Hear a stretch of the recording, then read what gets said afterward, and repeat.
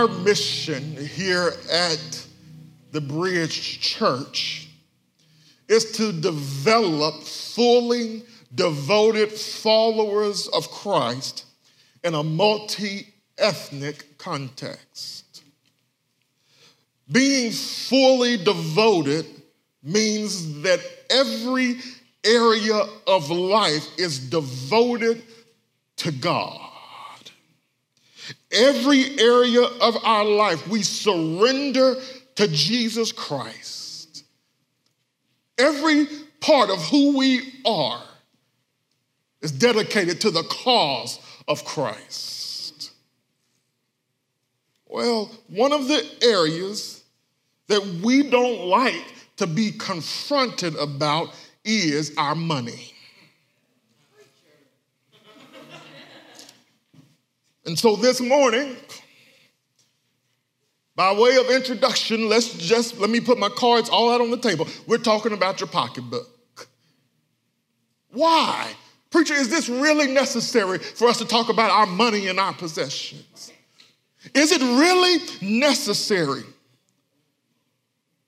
Is this just a ploy to raise more money so that we can pay more staff or do more for buildings or do all these other things? Beloved, I'm convinced that if we don't equip you to have the right attitude and actions towards money, then we are unfaithful as shepherds. If we don't equip you to have the right attitude towards wealth, money, and possessions, we cannot develop you to be a fully devoted follower of Christ. That's not my opinion. I think I've got some data to back me up. Of the words that we have recorded in the Gospels that were said by Jesus Christ, 15% of what he talks about is about money and possessions. Beloved, that's more than heaven and hell combined. 15% is about money. That's more than what he says on prayer. It's more than what he says even on one of his favorite topics, faith.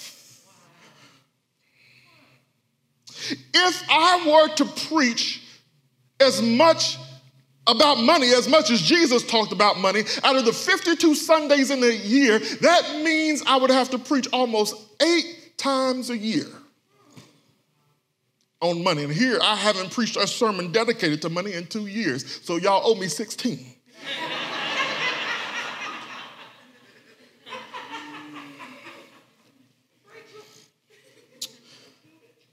And so I'm going to take a risk and tell you, we're talking about money next week too.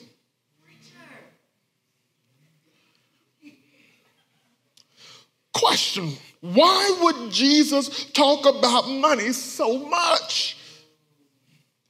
Because money, wealth, and possessions reveal our heart. Here's what Jesus said, where your treasure is, there your heart will be also. Treasure reveals heart. Jesus knew that one of our greatest temptations would be around money. That's why the Apostle Paul said that the love of money is the root of all evil. Jesus was always teaching or consistently teaching his disciples about the right attitude and action towards money, because he would say things like this: don't store up for yourselves treasures on earth where moth destroy it and thieves steal it, but store up for yourself treasures in heaven where rust and moth cannot destroy it and thieves cannot get to it. Jesus would teach his disciples things like this: you cannot love God and money, for you will love the one and hate the other.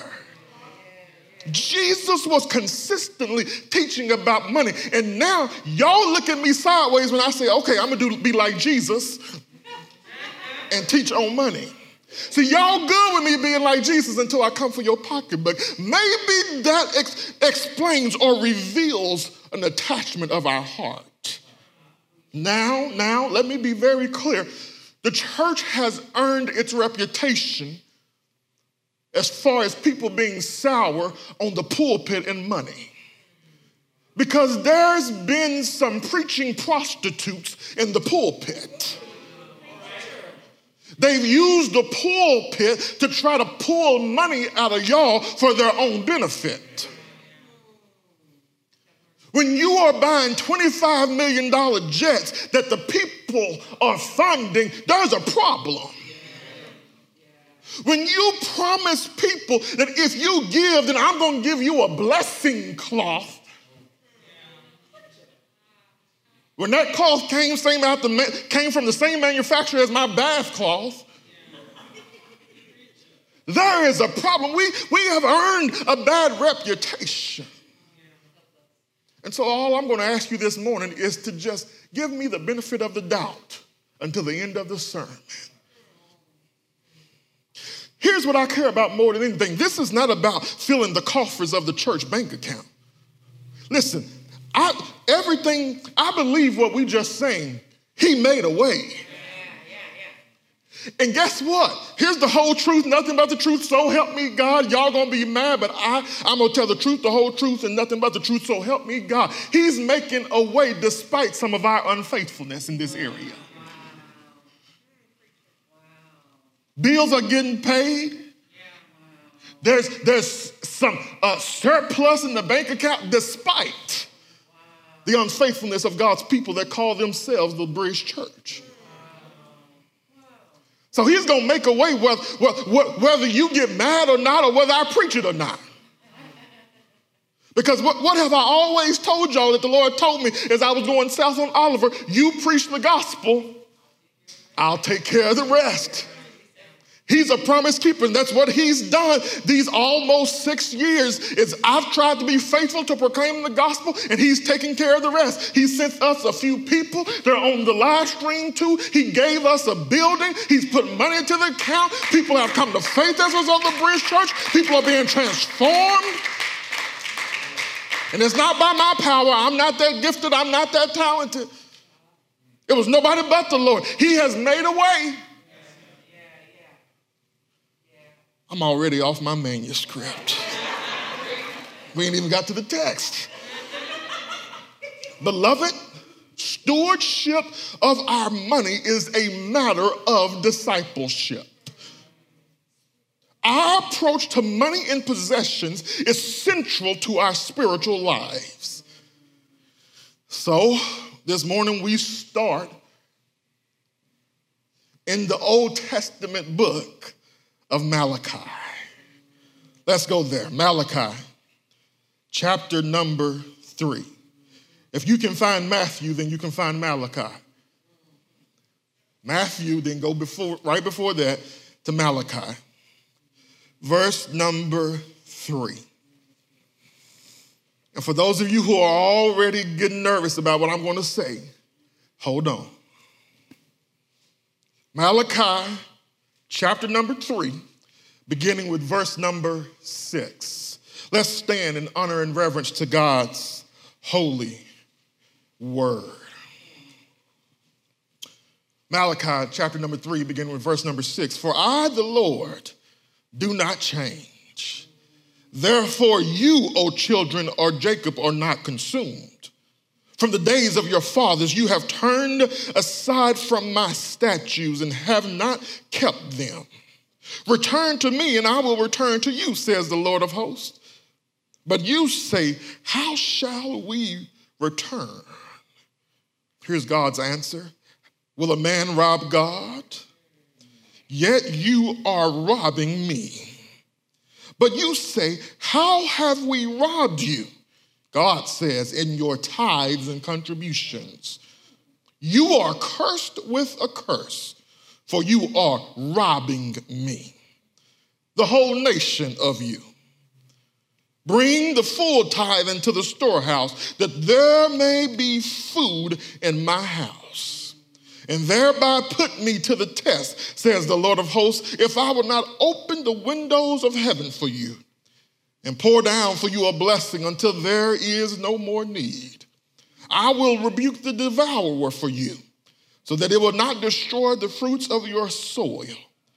And your vine in the field shall not fail to bear, says the Lord of hosts. Then all nations will call you blessed, for you will be a land of delight, says the Lord of hosts. The word of the Lord. Let's see if y'all are really thankful. Our passage this morning begins, first of all, with a call to repent. Look with me, first of all, at the call to repent. Why, though, is there this call to repent? Look at the reason in verses 6 through 7. Our text begins with the conjunction for in verse 6. And whenever you see the word for, you need to go back and see what it's there. Oh, thank you. Help me preach. Beginning with chapter 2, verse 17, the people of God accused their God of loving evil and delighting in evil. Let me say that again. I know you can't believe it. The people accused God of loving and delighting in evil and hating good. And before God refutes their accusations, he says, I'm going to send my messenger to prepare the way before me. Just cutting across the field, that's John the Baptist. Then he says, I'm going to send another messenger who is going to purify you like a refiner's fire. Remember, this is Malachi, so we're getting ready for the New Testament. That's referring to Christ. Then in verse 5, he says, judgment is coming against all kinds of evildoers.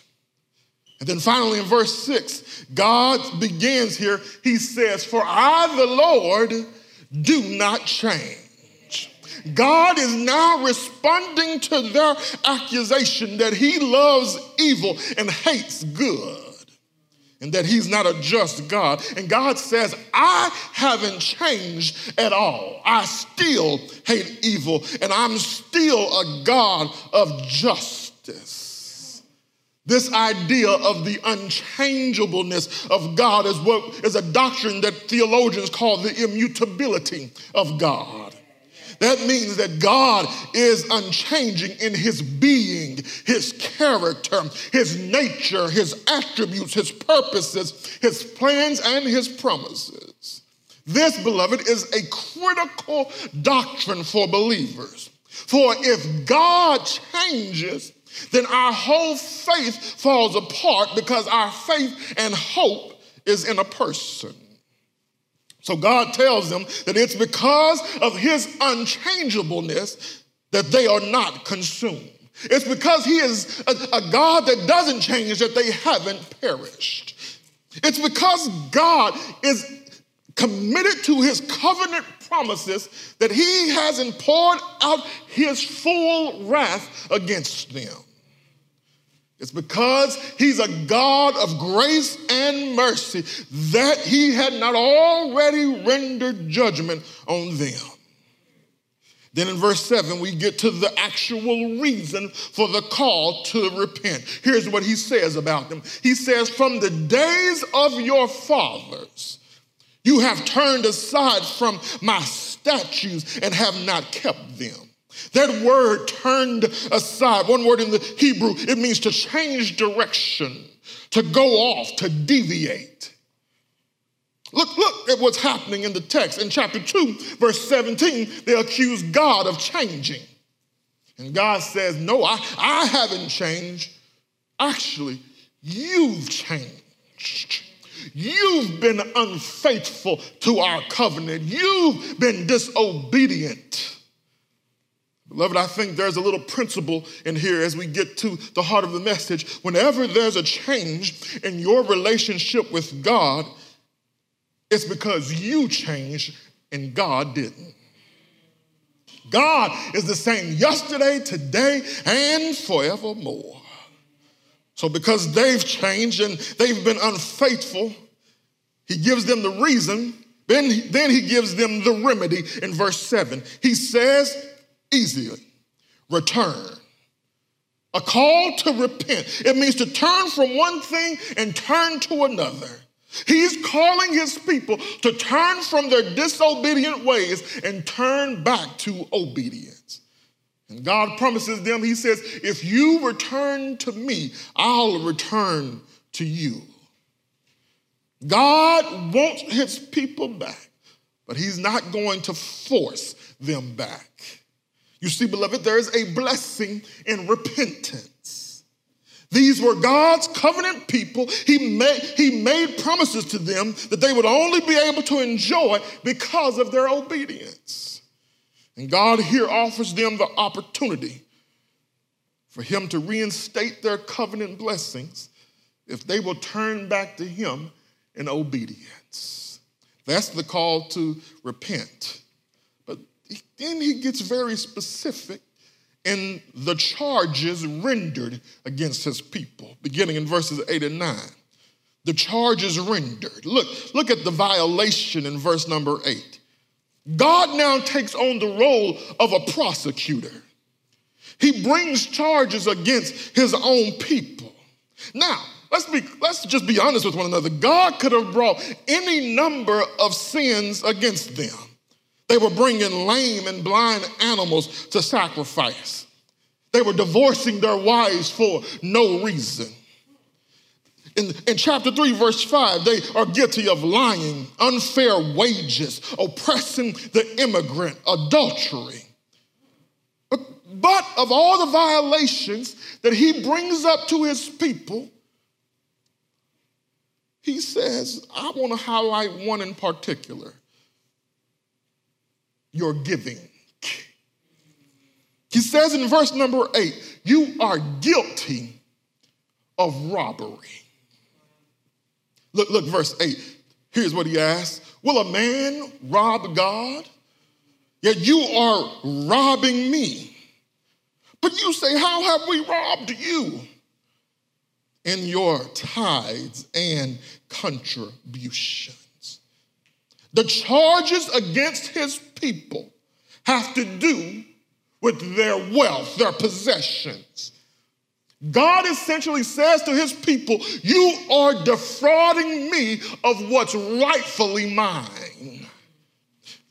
How is it rightfully yours, God? Well, first of all, Psalm 24 says, verse 1 says that the earth is the Lord's and the fullness thereof, the world and they that dwell therein. That means God is the owner of everything. He owns the people, the planet, and all the possessions. Rewind. Press play. God is the owner of everything. Y'all ain't getting it. God is the owner of everything. That means if he owns everything, you own nothing. I don't care whose name is on the deed. I don't care whose name is on the title.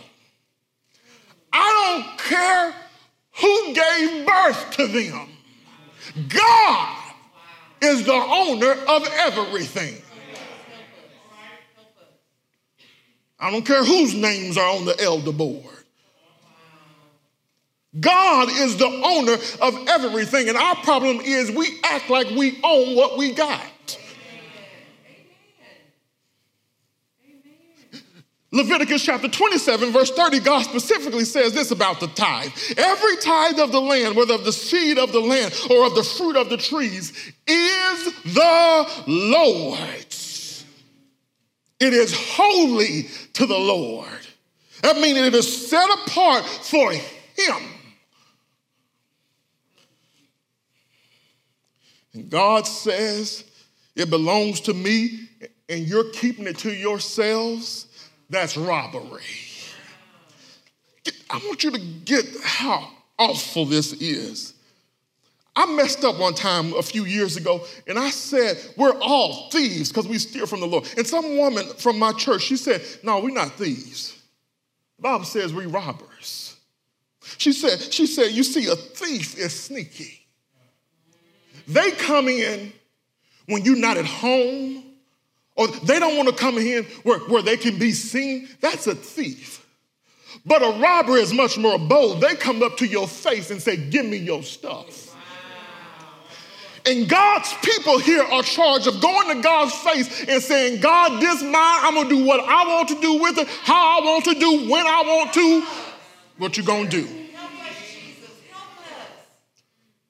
He says, y'all are robbing me. And out of all the sins that they committed, he chooses to bring up how they worship him through tithes and offerings. Why? Because how they gave was an indicator of their spiritual, here it is, maturity. Now, here's what I'm, don't think that if you give more than that means you're spiritually mature. That actually might reveal your immaturity. See, remember, where your treasure is, there your heart will be also. It's a matter of the heart. If we were saying this in the negative, what they were not giving was an indicator of their spiritual regression. Now, somebody has turned me off. I hope not literally. Because we specifically have mentioned that word, tithe. And let me deal with this word tithe and this idea of tithing for a moment. Some don't like this idea of tithing, giving a tenth of one's increase, because here's one argument. Some argue that tithing is legalistic.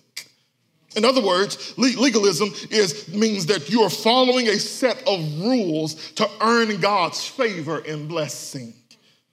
And to that argument, I think it's partially true. Tithing can be legalistic.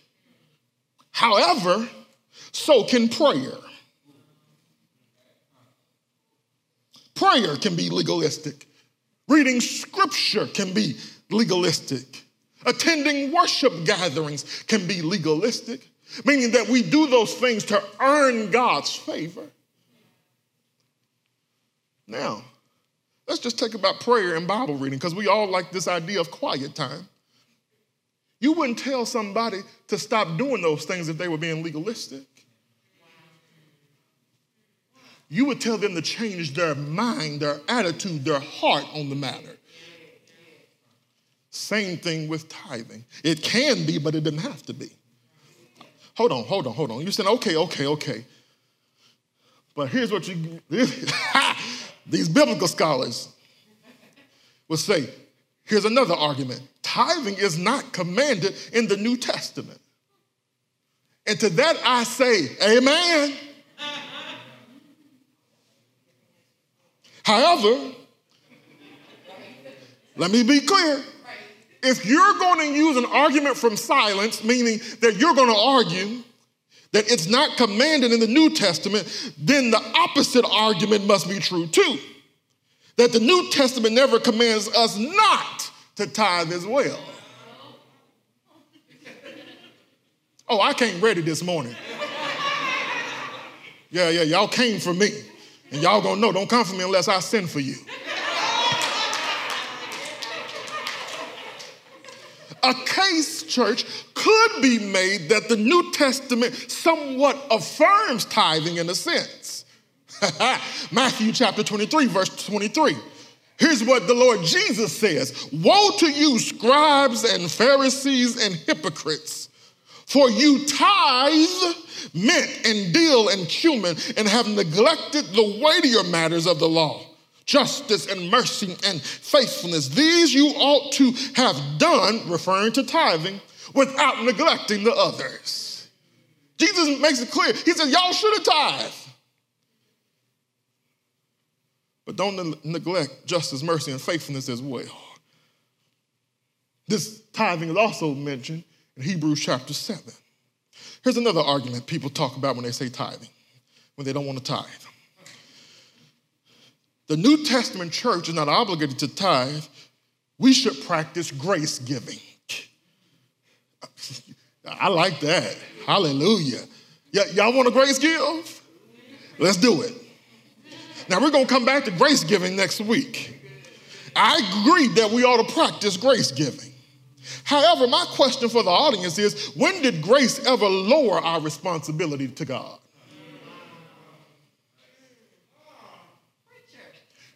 Go back and read the Sermon on the Mount, and you tell me if Jesus ever lowered the bar in the name of grace. Jesus said, murder, what we need to worry about is anger. Look, adultery and all this other kind of sexual sins, no. Let's go to lust. He raised the bar in the name of grace. But I do agree that we ought to be experiencing or practicing grace giving. What is grace giving? I think all we have to do is look to God to see what grace giving actually is. Because the last time I checked my Bible, grace giving cost God his own son so that you could be saved by grace through faith. God's grace led to his son being nailed to a cross. God's grace led to his son having a crown of thorns put on his head. God's grace led to Christ being pierced in his side. God's grace led to his son actually dying on the cross. God's grace led to him being buried in a borrowed tomb. God's grace led to his son not staying there, but bright early Sunday morning, he got up with all power in his hands. That's God's grace. And so if we are to imitate our Father as his children, then grace giving doesn't say you give less. Grace giving means I give more. Grace requires sacrifice. And so to all these arguments, I will say, I don't think the New Testament, New Covenant believer is obligated by way of law and command to tithe. I want you to hear that clearly. Did y'all just hear what I said? Some of y'all ought to be running around this place right now. Y'all say y'all like Pentecostal Bridge, here's your opportunity. I just said you don't have to tithe. Y'all know it's a setup though, don't you? Good, I'm glad you know. What we've done is, even for those people who practice tithing, the problem with some of us is that we've made tithing the ceiling rather than the floor. Let me see, it's track season. We've made tithing the finish line when tithing really is the starting block.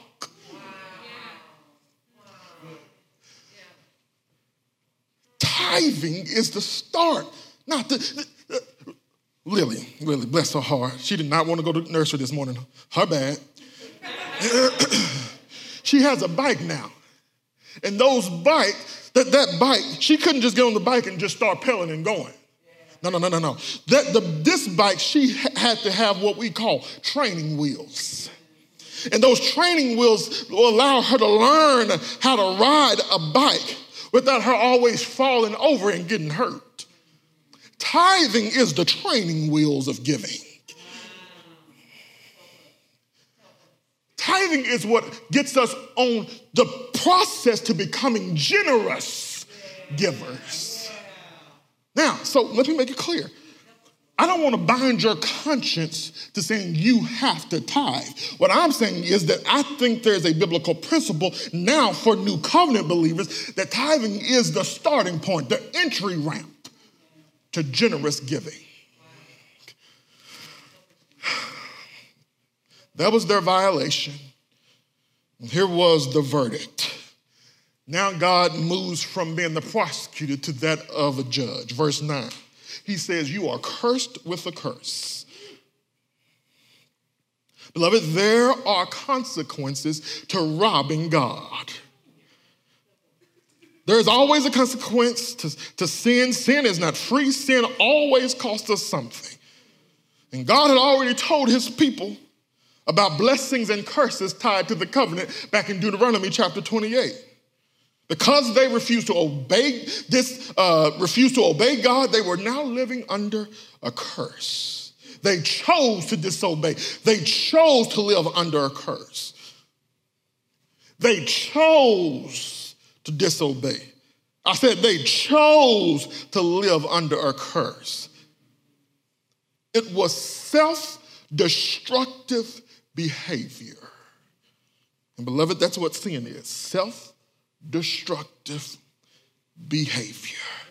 Not being a generous giver is self-destructive. Let's move on. Let's look thirdly at the change required of God's people beginning in verse 10.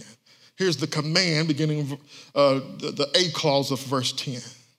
He says, here's the simple fix. This is easy. Bring the full tithe into the storehouse.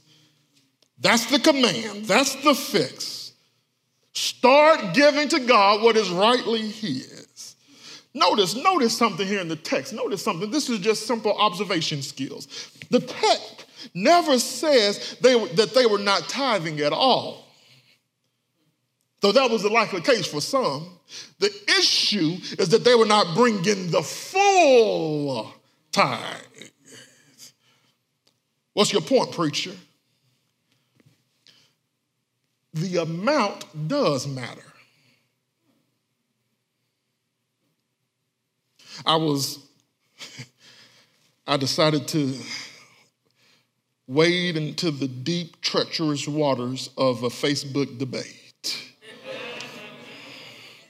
You already know. And they were talking about giving, and someone said that the amount doesn't matter. God knows your heart. Loaded aim. Beloved, God does know your heart.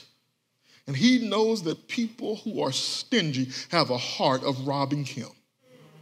Now, you want to know, what's the amount then, preacher, that I'm supposed to give? Here's the answer. Pray.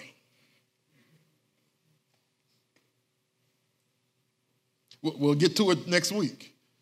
Paul is going to tell us how we should give and how much we should give. And what I'm trying to push us toward, let me be very clear once again, what I'm trying to push us toward as far as discipleship is us being generous givers, having a changed heart concerning treasure. That's what I'm pushing us toward. I'm not necessarily saying you have to tithe to be a fully devoted follower of Christ. I do think that, as I've said, that's the training wheels for generous giving. So Paul is going to tell us next week, you give in proportion to how God has blessed you. And so what is that amount? You better pray. The other question that normally comes up about the amount, they say, Pastor, do I have to give off the tithe or the net? I mean, give off the gross or the net? And I say, yeah.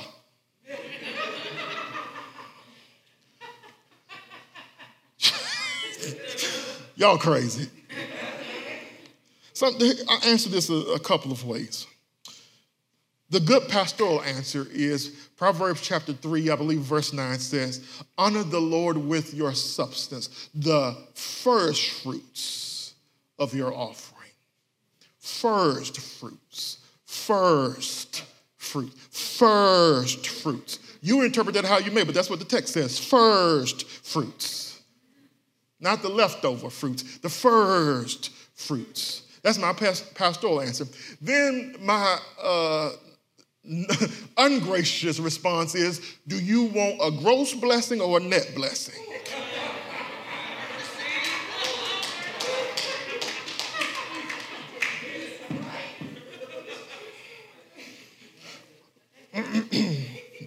Moving on. He moves now from the command to the challenge. Calls B of verse 10. God says this. This is the only time God says this. He says, put me to the test. Here's how I learned it back in King James Version. Try me. God, like, you gonna rob me? Try me. What? I love it. I love it. I'm from the hood. I'm sorry, I guess. That's just how I picture God saying, try me. Try me. You know, only other time I say that is to Lily when she get on my nerves. Try me. And see one eye open wide. Never mind, y'all don't get that. He says, try me. I can back mine up.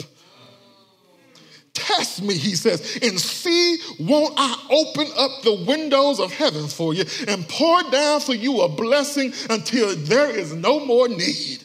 Look at what the Lord says. Now I'm going to get Pentecostal on y'all. He says, I will open up the windows. This means two things. One is that when we are stingy, we live under a closed heaven.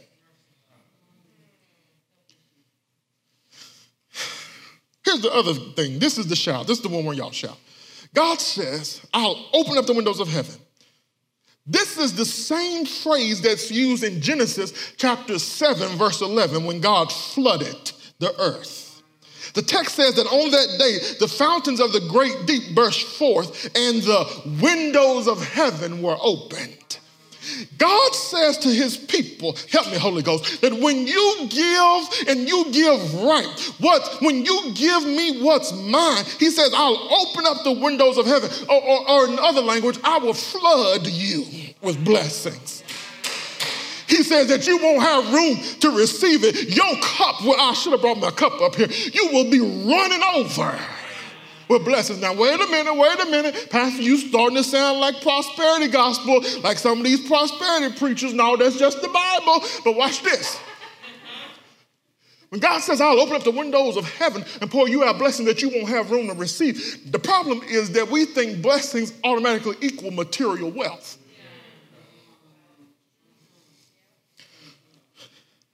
Sometimes God says when you are faithful, that's what this is about, faithfulness, been a faithful steward, faithful. Because when we say him, he's not going to say, well done, thy good and big giver. He's going to say, well done, thy good and. Help me preach this thing. That's what this is all about, being a faithful steward of God, what God owns. He says, I'll open up the windows of heaven and pour out a blessing that you won't have room to receive. And sometimes that blessing may be that even if you get Rona, you won't die from it. I'm going to honor your faithfulness in that I'm going to prevent sickness from you. For some, it may be that the blessing is you'll be able to afford your house. For some, it's going to mean that you have a good relationship with your children. For others, it means that you're going to have a good relationship with your friends and not always be bickering. God gets to decide how he wants to bless you.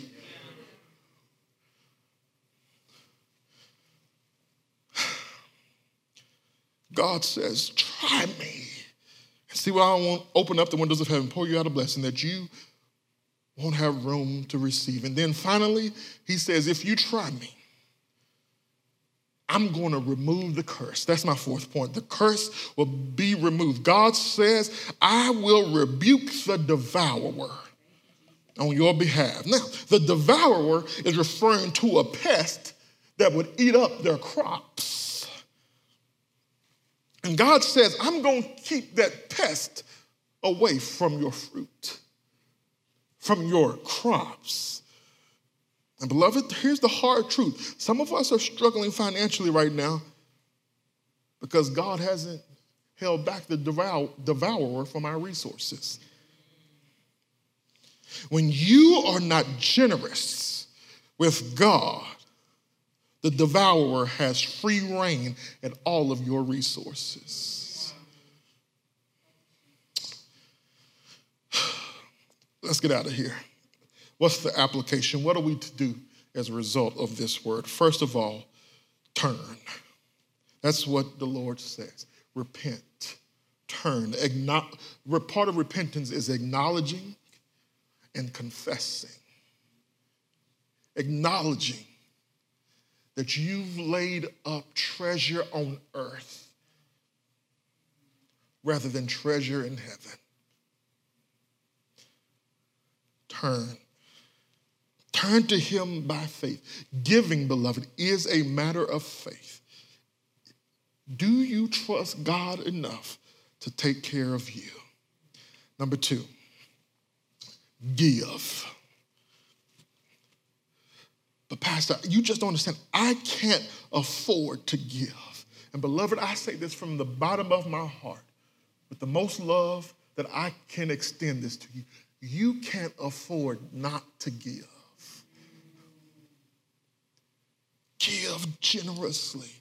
The consequences are too great for stinginess.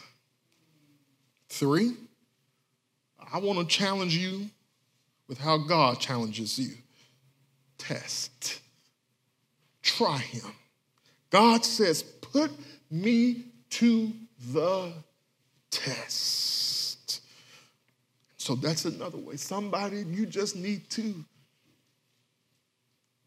try God in this area of giving and see, won't he take care of you? Worship team, you can come back. If the old saints would say this to you, I know the Lord will make a way. Yes, he will. Some of you are saying, really, let me go back to this idea of, I can't afford to give, Pastor. Not only can you not afford to not give, but maybe you can't afford to give generously to the kingdom of God because too much of your treasure is invested in earthly things. For so many people in the church, the American dream has become an American nightmare. You want to keep up with the Joneses, which there are no Joneses in our church, by the way. So I don't know who y'all keeping up with. But you think you got to have a certain house, a certain type of car, all these things, and you're putting all what God has blessed you with, you're putting in all these things that don't have eternal value. And so to those who says, Pastor, I can't afford to give, maybe, just maybe the challenge is, maybe you are outliving your means. Maybe you need to downsize on your house. Maybe you need to trade in your vehicle.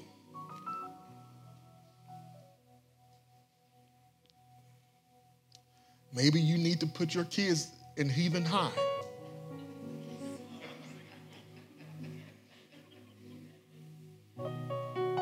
Father, thank you so much for your word.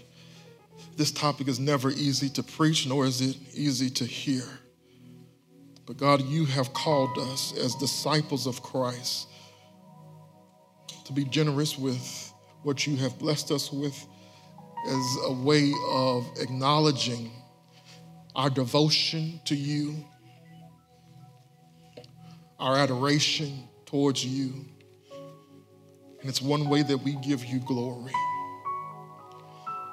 God, Satan is going to try to come in now and try our hearts and give us wrong interpretations of what was trying to be said this morning. So God, we just pray that you would protect us from the evil one. We pray, God, that every individual would examine their hearts on money, wealth, and possessions. Even those, especially those who think they are doing it. Help us, God, to examine our motives, our heart, our lifestyles. And let us do this as an act of worship towards you. God, for that person who is in this room or on this stream, who needs to experience your grace, show them clearly how much you have given so that they can be forgiven. In the matchless, marvelous, majestic name of Jesus, we pray and ask these things. Amen. Let's stand and sing to this gracious God.